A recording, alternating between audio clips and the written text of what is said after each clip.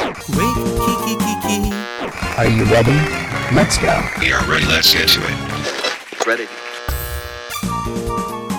This is Alex J. Aguiar, and welcome to Pod With Me Quickie. On today's Quickie, signs that someone secretly dislikes you. Distance.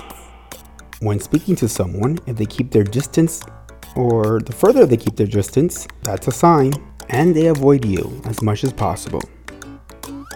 The tone of their voice gives them away. Slow and a kind of lazy speech is a sign of boredom and a lack of connection between two people. At the same time, talking way too fast shows that a person is trying to hide something. So basically, if they're not relaxed and comfortable, they may not be a huge fan of yours. They never listen. If you always find yourself in a one-sided conversation, meaning they're always talking, most likely they aren't interested in what you have to say. Or in you, or in your life. They fake a smile. Not all smiles coming your way are real. A genuine smile has tons of facial muscles. Their face seems intense and only their lips are smiling. That means you can see lines formed around their eyes when they're sincere, when they find something truly funny. But when it's fake, they just smile and their entire face is tense. They compress their lips. Suppressed lips means that a person feels deeply uncomfortable around you. Thing is that lip biting or lip compression is one of the ways we calm ourselves down in times of stress. Study shows that when something bothers us, we compress our lips. And if someone around you is compressing their lips, does not always mean dislike you. It may be because they don't like the topic you're discussing or the questions you're asking. So try to change the topic and see if this nonverbal signal goes away. Before you make any major conclusions, they rarely look at you in the eye. Eye contact is extremely important in communication. Tell that to one of my ex-bosses. So if you and the person that you're speaking to lack it, your connection is not as good as you may think. No eye contact may signify that the other person doesn't like or even respect you. They're afraid they might see their true feelings in their eyes, so they try as much as possible to hide them. Nonetheless, no eye contact can also come from social anxiety or simple distractions as well. They turn their feet away from you. They say that a person that points their feet directly at you secretly likes you a lot. Well, this rule works the other way around too. Studies show that if a person is not really interested in a conversation, their feet will naturally turn away from you. They scratch their neck.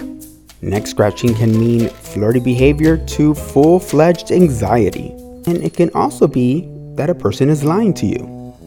If someone you're with scratches the side of their neck below their earlobe, they're either lying to you or secretly disagreeing with what you have to say. Studies show that scratching is a sign of tension, anxiety, and insecurity. Their arms and hands say it all. When a person crosses their arms, it indicates that they are closed off and not too thrilled about the conversation. But some body language experts say that crossed arms are often a matter of self-comfort rather than a negative energy coming your way. But other signs, when they're talking to you and their hands are on the side on their lap, it shows their friendly attitude and willingness to absorb new information.